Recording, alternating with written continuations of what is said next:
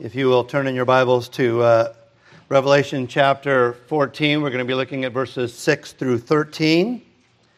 I've entitled this message out of the text, Babylon is Fallen.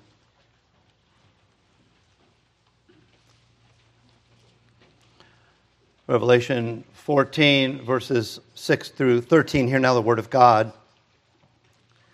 Then I saw another angel flying in the midst of heaven, having the everlasting gospel to preach to those who dwell on the earth, to every nation, tribe, tongue, and people, saying with a loud voice, Fear God and give glory to him, for the hour of his judgment is come, and worship him who made heaven and earth, the sea, and the springs of water. And another angel followed, saying, Babylon is fallen, that great city, because she has made all nations drink of the wine of the wrath of her fornication. Then a third angel followed them, saying with a loud voice, If anyone worships the beast and his image, and receives his mark on his forehead or on his hand, he himself shall also drink of the wine of the wrath of God, which is poured out full strength into the cup of his indignation. He shall be tormented with fire and brimstone in the presence of the holy angels and in the presence of the Lamb. And the smoke of their torment ascends forever and ever. And they have no rest, day or night, who worship the beast and his image, and whoever receives the mark of his name. Here is the patience of the saints. Here are those who keep the commandments of God and the faith of Jesus. And then I heard a voice from heaven saying to me, Write, blessed are the dead who die in the Lord from now on. Thus far, the reading of God's word. Let us pray. Father in heaven, we do pray that you would help us to grasp this very terrible passage in Scripture. Terrible yet wonderful, at the same time redemptive. We do pray, Father, that you would cause our hearts to fear, and then by your grace, by your love and mercy, you would relieve those very fears. Help us, Father, not to engage in words like this with indifference. We do pray, Father, that they would reach deep into our minds and they would create in us that which you've desired that they create, a holy reverence for the living God and a faithfulness and perseverance in those who trust in your holy name. We pray in the name of Jesus. Amen. Well, chapter 13 had presented the great enemy of the advancement of the truth. And these falsehoods by which we find ourselves surrounded, they want company. They don't want to just remain isolated. They want to bring in as many to believe their lie as they can find. And they will seek to win that company either through enticement. They'll try to get people to worship with them, join in and be part of this falsehood, or through coercion. Unless you become part of this falsehood, you can't buy, you can't sell, and you can't participate in the world in which you live. Now, in context of the passage we're reading, the mouth of this dark fountain flowing against the first century church included the dragon, who is the devil, the beast of the sea, who I've argued is Rome and its Caesars, and then another beast, the beast of the earth, who is very likely the emperor cult, seeking to promote the lie of the deity of the state, the preeminence of the state, the primacy of the state as that which deserves our primary trust. In all of this, I think we need to recognize that truth, and I would, in my mind, I just wanted to say young people, but it's not just young people, but it's certainly, they're bombarded maybe more than older people. We need to understand that truth is an undervalued commodity. I think it is sadly marvelous how easily it can be dispensed with. Truth itself is up for grabs. And let me just say, truth without some type of propositional substance, and by that I mean actual authoritative words that you can read and see and grasp and understand, truth without that It's just an untethered feather in a storm. Truth, my friends, loves a definition. Truth demands a definition. We can so easily call something truth because it accommodates our flesh. We can call something truth because it promotes ease in our lives. It's not uncommon today to hear people speak of their truth, my truth, your truth, as if truth is some personal, malleable possession, as if truth isn't transcendent, as if truth isn't above us all. Let us be wise enough to recognize the very short-lived and ephemeral nature of falsehoods that claim to be truth and their promises, which are not true promises at all. So many passages in Scripture speak of this, all through Proverbs, the one I picked out, Proverbs 21:6. The getting of treasures by a lying tongue is a fleeting vapor and a snare of death. I mean, he's writing this because this is a problem. You'd think it would be automatic. You'd think it would be self-evident, and I think at some level it is, but our flesh pushes it down, and we are so eager and willing to believe that that which is not true is in fact true. Now, in the context of our passage, Rome was promising temporary ease if their citizens would bow to its primacy. All you have to do is acknowledge that Rome and its Caesars are the absolute pinnacle of that which is, and you can buy and sell and you can function in your culture. History is laden with similar tyrants. This didn't end with the Caesars. There have been despots and governments throughout history who've made this same demand of their people.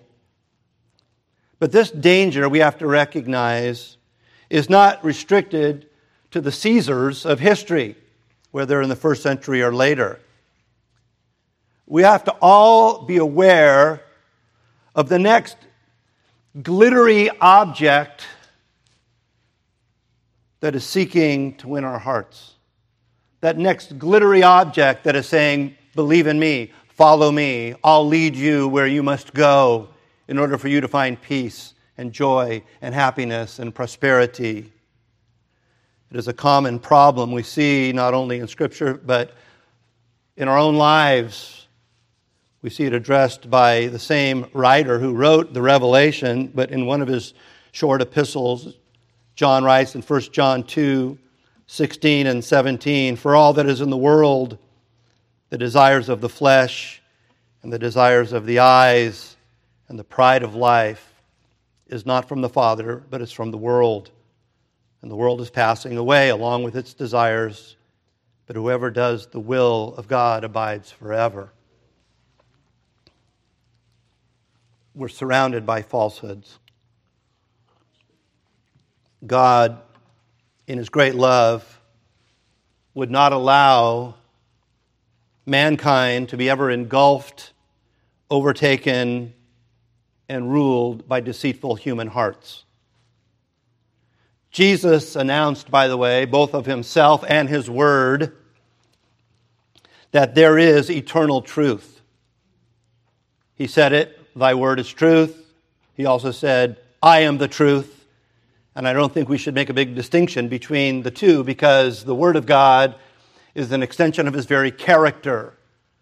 I may say things that might be false and aren't an honest reflection of either me or reality, but when the Word of God says something that is true, it is true because it comes from the character and nature of God Himself.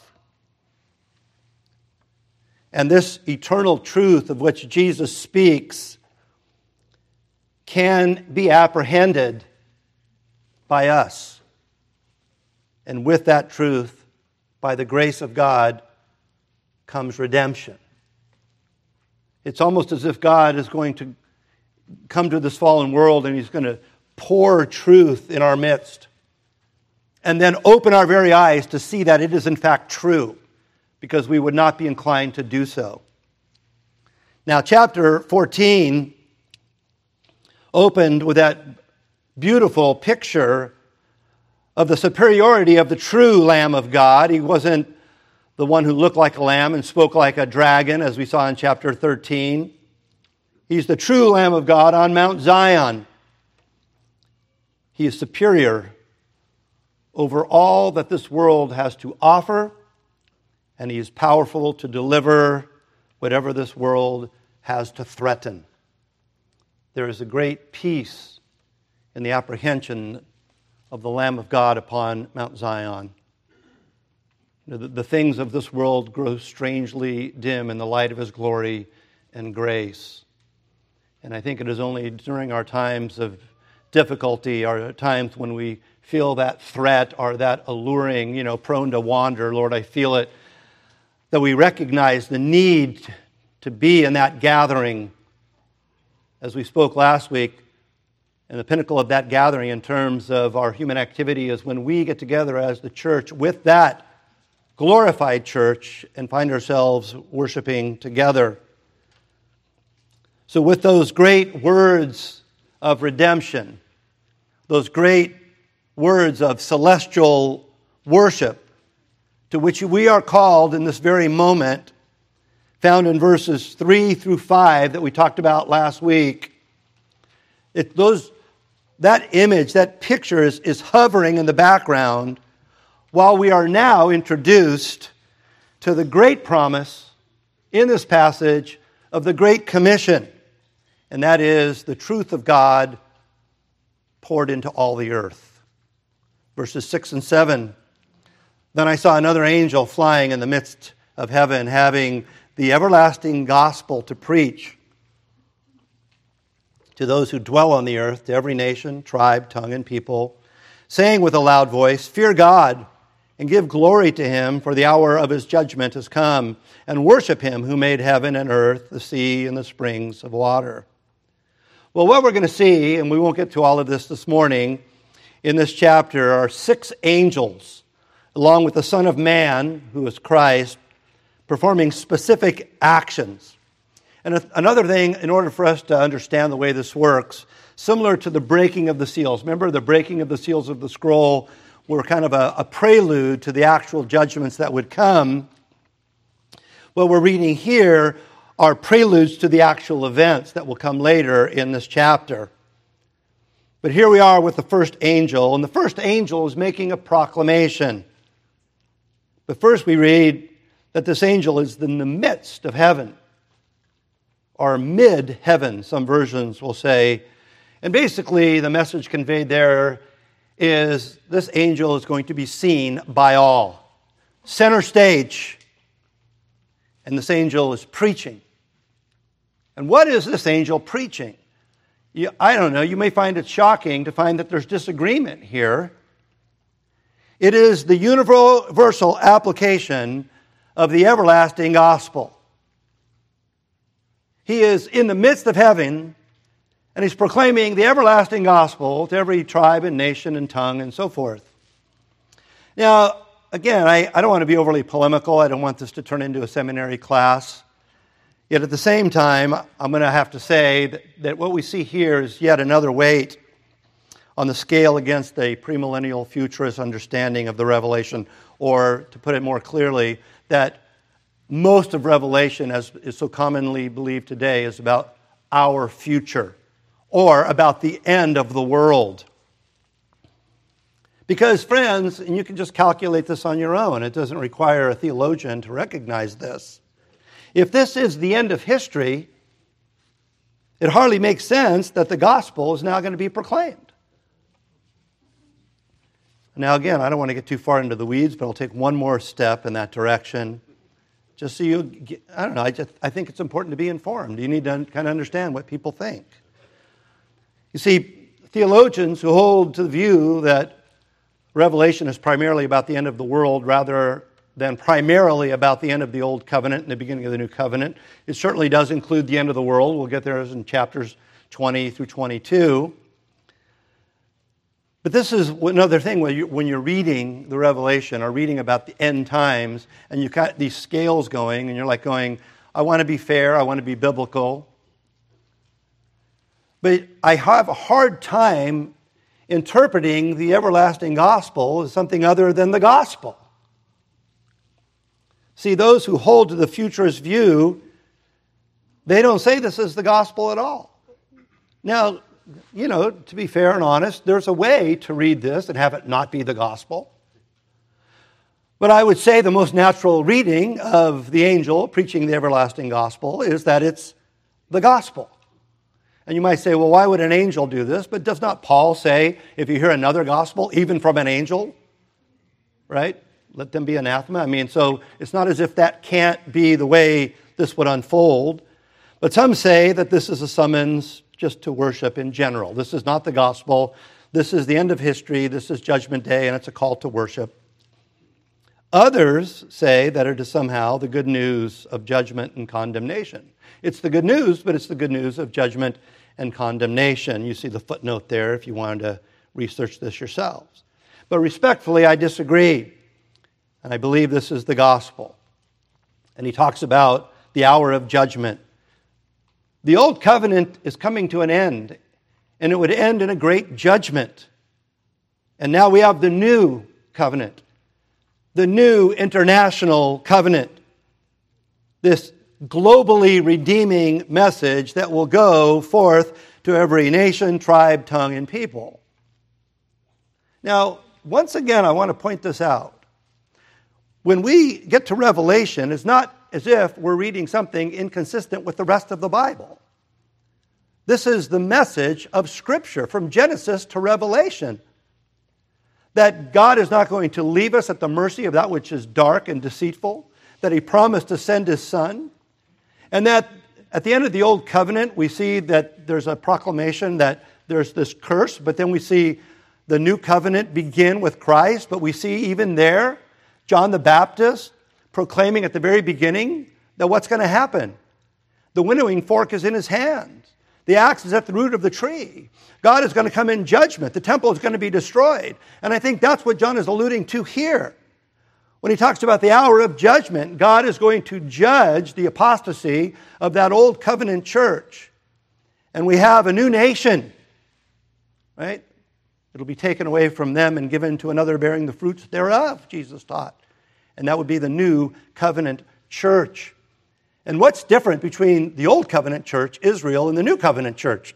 Well, there's a lot of things. One is that you no longer have types and shadows, but you have the fulfillment in Christ. But another thing, and we see it here in the passage, is that the new covenant church is not restricted to Israel, right? But it's the Great Commission. Go forth into what? All nations. And we see that happening here in this proclamation of the gospel. God is gracious, and He has proclaimed that there will be a victory, and that those who by grace through faith call upon His name will share in that victory. Verse 8, and another angel followed, saying, Babylon is fallen, that great city, because she has made all the nations drink of the wine of the wrath of her fornication. Clearly here, the actual nation, and everybody is in agreement on this, the actual nation of Babylon is not being referenced here. It's not talking about Babylon. It had become entirely insignificant as a world power by then. But we have to understand a couple things in order for the Bible to make sense, and that one of those things is that Babylon had become a symbol of the enemies of God.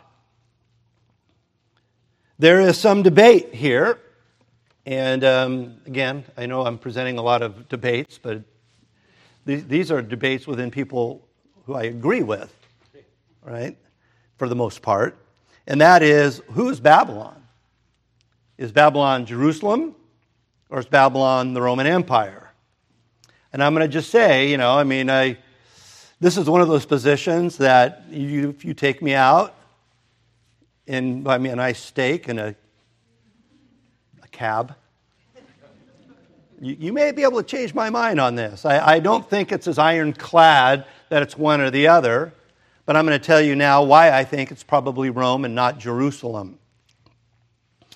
for what this is worth in terms of your study. And the reason I don't think it's a super big deal, and I don't want to say, I hate it when people say, well, it's no big deal, and all they mean by that is I haven't really figured it out. And so it may be a big deal, and I just haven't figured out why it's a big deal. But it's not super clear to me. I lean on one side over the other, but I think the outcome is the same. Whether it's Rome or Jerusalem, what God is doing is He's clearing a way. He's paving the path for the gospel to go forth, and the enemies of the gospel in the early church to be removed from the equation. And again, for sure, it would be Jerusalem, but also the Roman Empire, which was kind of serving Jerusalem in terms of the evil things that they desired to do. Let me tell you why, briefly, though, if you're interested. If not, you can just kind of relax for a minute. Why I think it's Rome over Jerusalem. I'll give you 4 reasons. First, Peter, who everybody agrees was writing his short epistle from Rome, concludes that first epistle with the words, "She who is in Babylon greets you." So he was in Rome writing, and he's going, the people in Babylon greet you, but he was in Rome when he said that, right? You can calculate that. So he's equating Babylon with Rome in that verse. Second, the context which speaks of these beasts is, I think, clearly a reference to Rome and its Caesar. So we're in the context of dealing with the beast, who I believe to be the Roman Empire and its Caesars, not here Jerusalem. Third, chapter 17, which also speaks of Babylon, speaks of 7 mountains on which the woman sits. And I don't know if it's clear to all of you, but throughout history, Rome was known as the city on the 7 hills, or the city on the 7 mountains. It's the way we would call, if I were to say the Big Apple, what am I talking about? Right, if I said the Windy City, what was I talking about? All right, okay, so, see, you who have wisdom can calculate. And finally, the 4th reason, and there's more, but I just wanted to give you a little bit of a reasoning behind this. The little book, we're in the prophecy of the little book, which is distinct from the scroll. And that little book was a larger and more international prophecy. In the little book, we see prophesy to every nation and every language and every tongue. So we see the little book is more expansive in terms of the international message given there. But let's leave that for now. Whether it's Rome or Jerusalem, for our purposes, or really any other nation or power or influence that arrives on the scene, that was the first century or the first couple of centuries. But this is a problem that just happens throughout the course of history. But here's the indictment against those influences, those powers. And that is, their function was to make all the nations drink of the wine of the wrath of her fornication.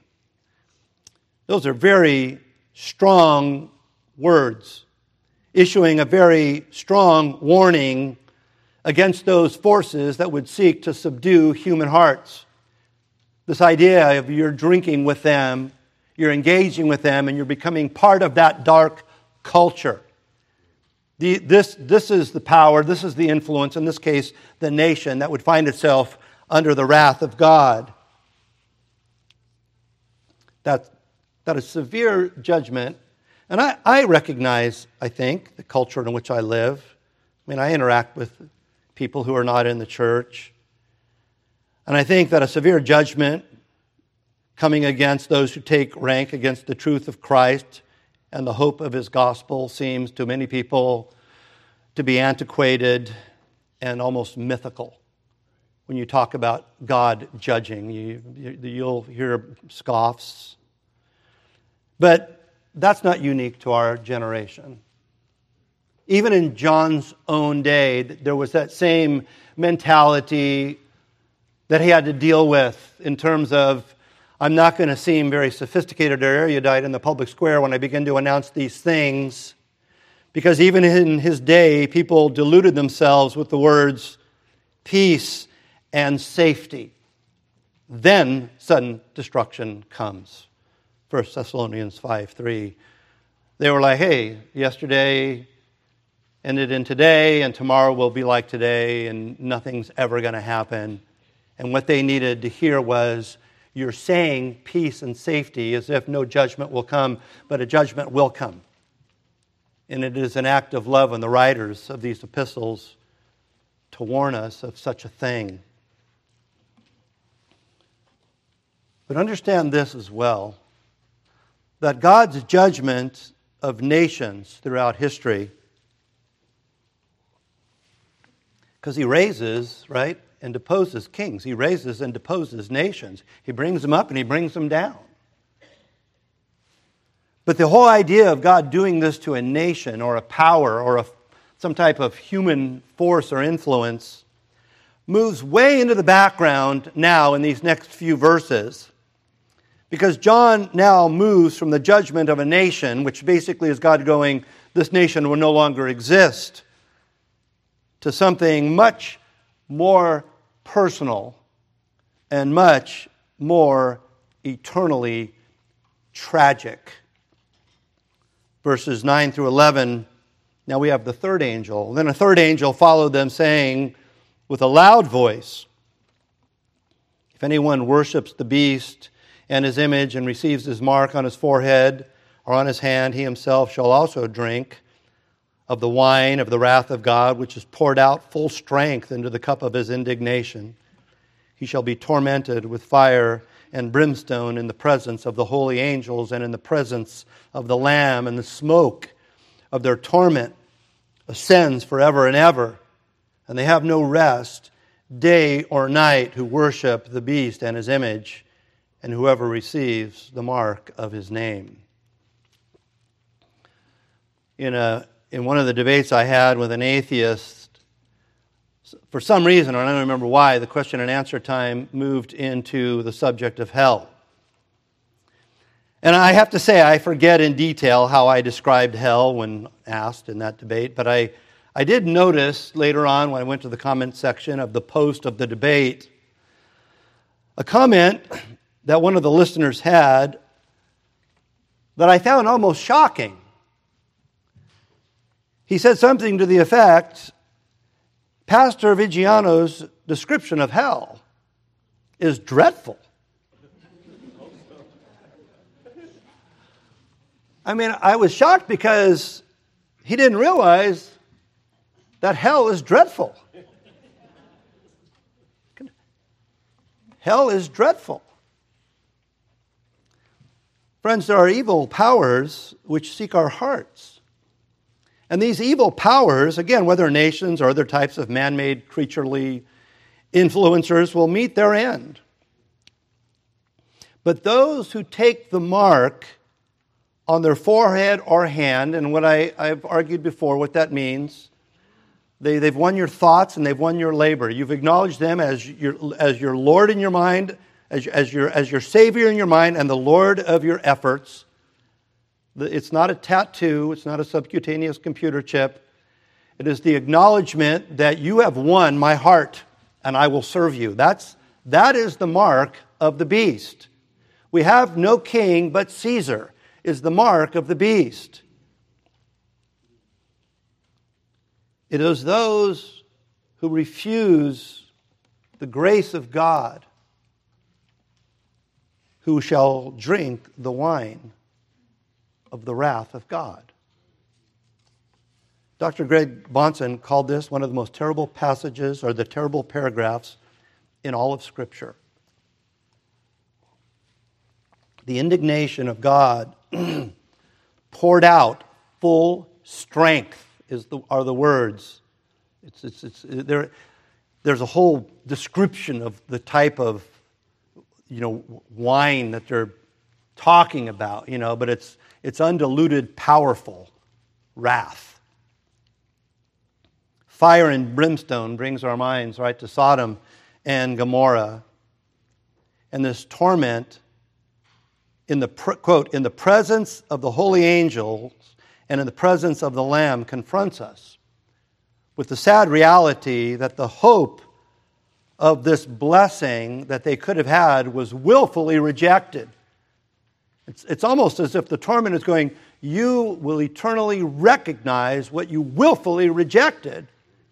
And also a reminder in that courtroom, if you will, of the just nature of the verdict.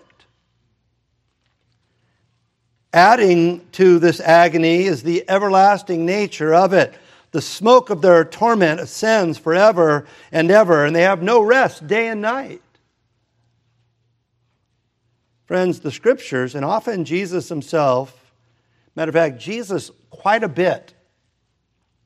You know, it's been pointed out that Jesus spoke more of Gehenna, more of hell, than he did of heaven.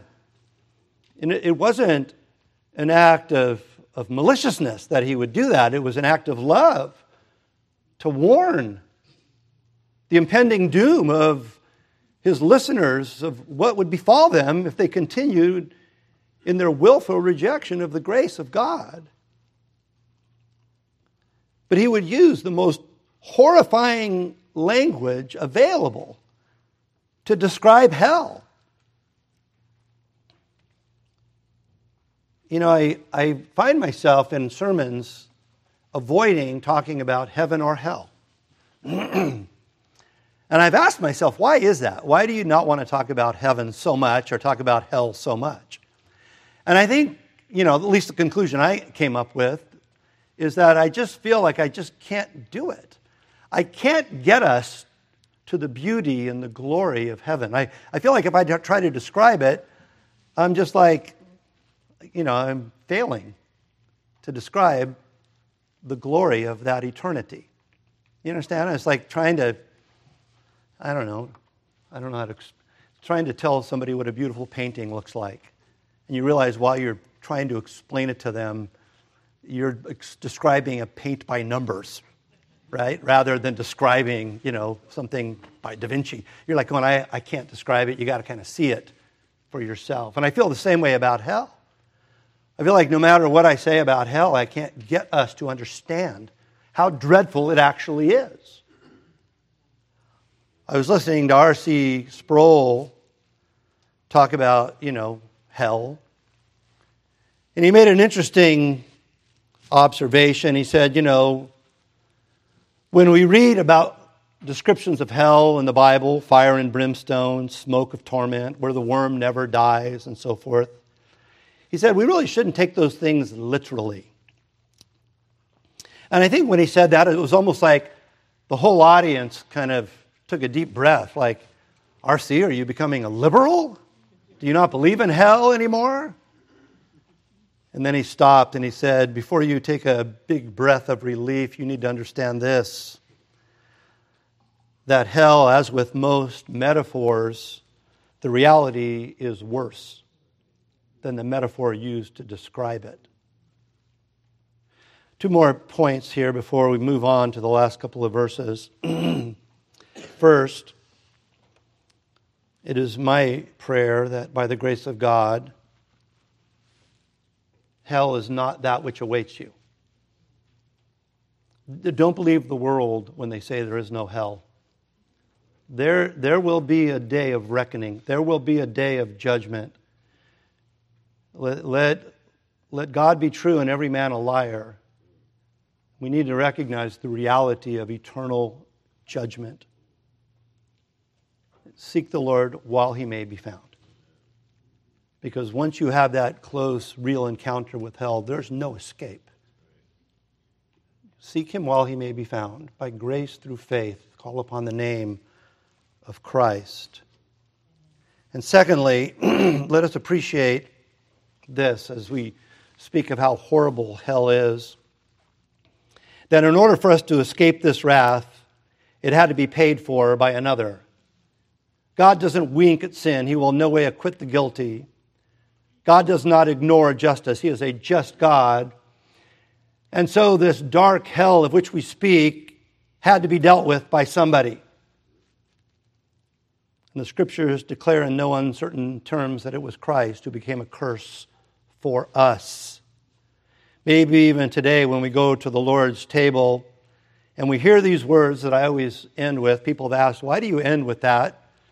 phrase, and I end with that phrase because it's the next phrase in the passage in 1 Corinthians 11, where Paul says, "For as often as you eat this bread and drink this cup, you proclaim the Lord's death till he comes."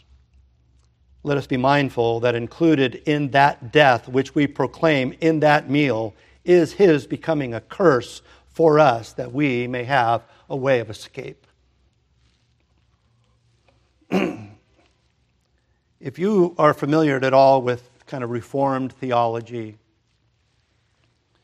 you'll recognize that people in Reformed pulpits labor to teach that salvation is found by grace alone. Salvation is found by faith alone, in Christ alone. But when we read our Bibles, we don't always see, the Bible's not a systematic theology, right?